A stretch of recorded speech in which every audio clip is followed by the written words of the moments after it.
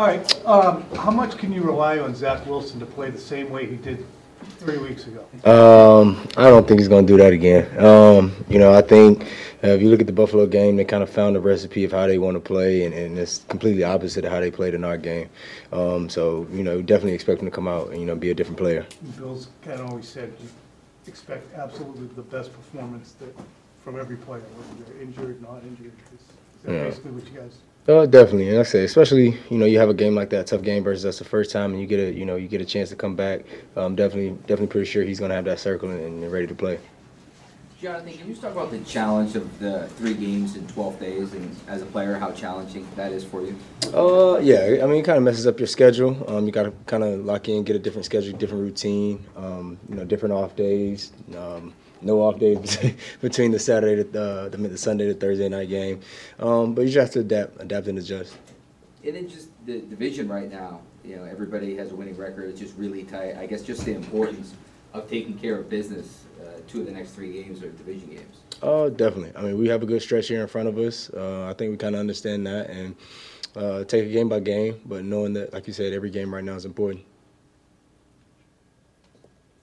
John, 9 weeks in now after the bye, what have you seen in terms of growth from the rookies, Jack and Marcus?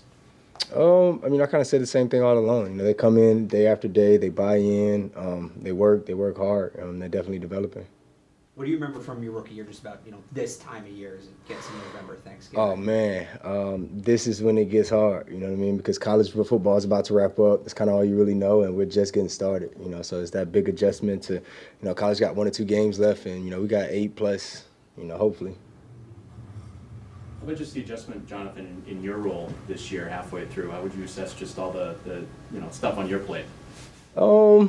It's been about the same, and minus the position changed a little bit, but it's kind of been about the same. Just come in every day, try to lead by example. It's kind of been my key since I've been here. Sure, and just maybe just the leadership that you've had to show, obviously too, with young guys at your position. Have you taken on a little bit more? Not so much. I've kind of been the same guy, kind of that said, lead by example. I show up every day, try to work, try to improve, and hope those guys, kind of take my role, take what I do and apply it. You mentioned the position change. Did you ever doubt? You had been sort of so entrenched in the slot and proving yourself there. Did you ever doubt it? Not so much. I kind of done it, and sprinkled in a little bit in and out since I've been here. And like I said, I just love playing football. Anywhere they put me, I just love the game.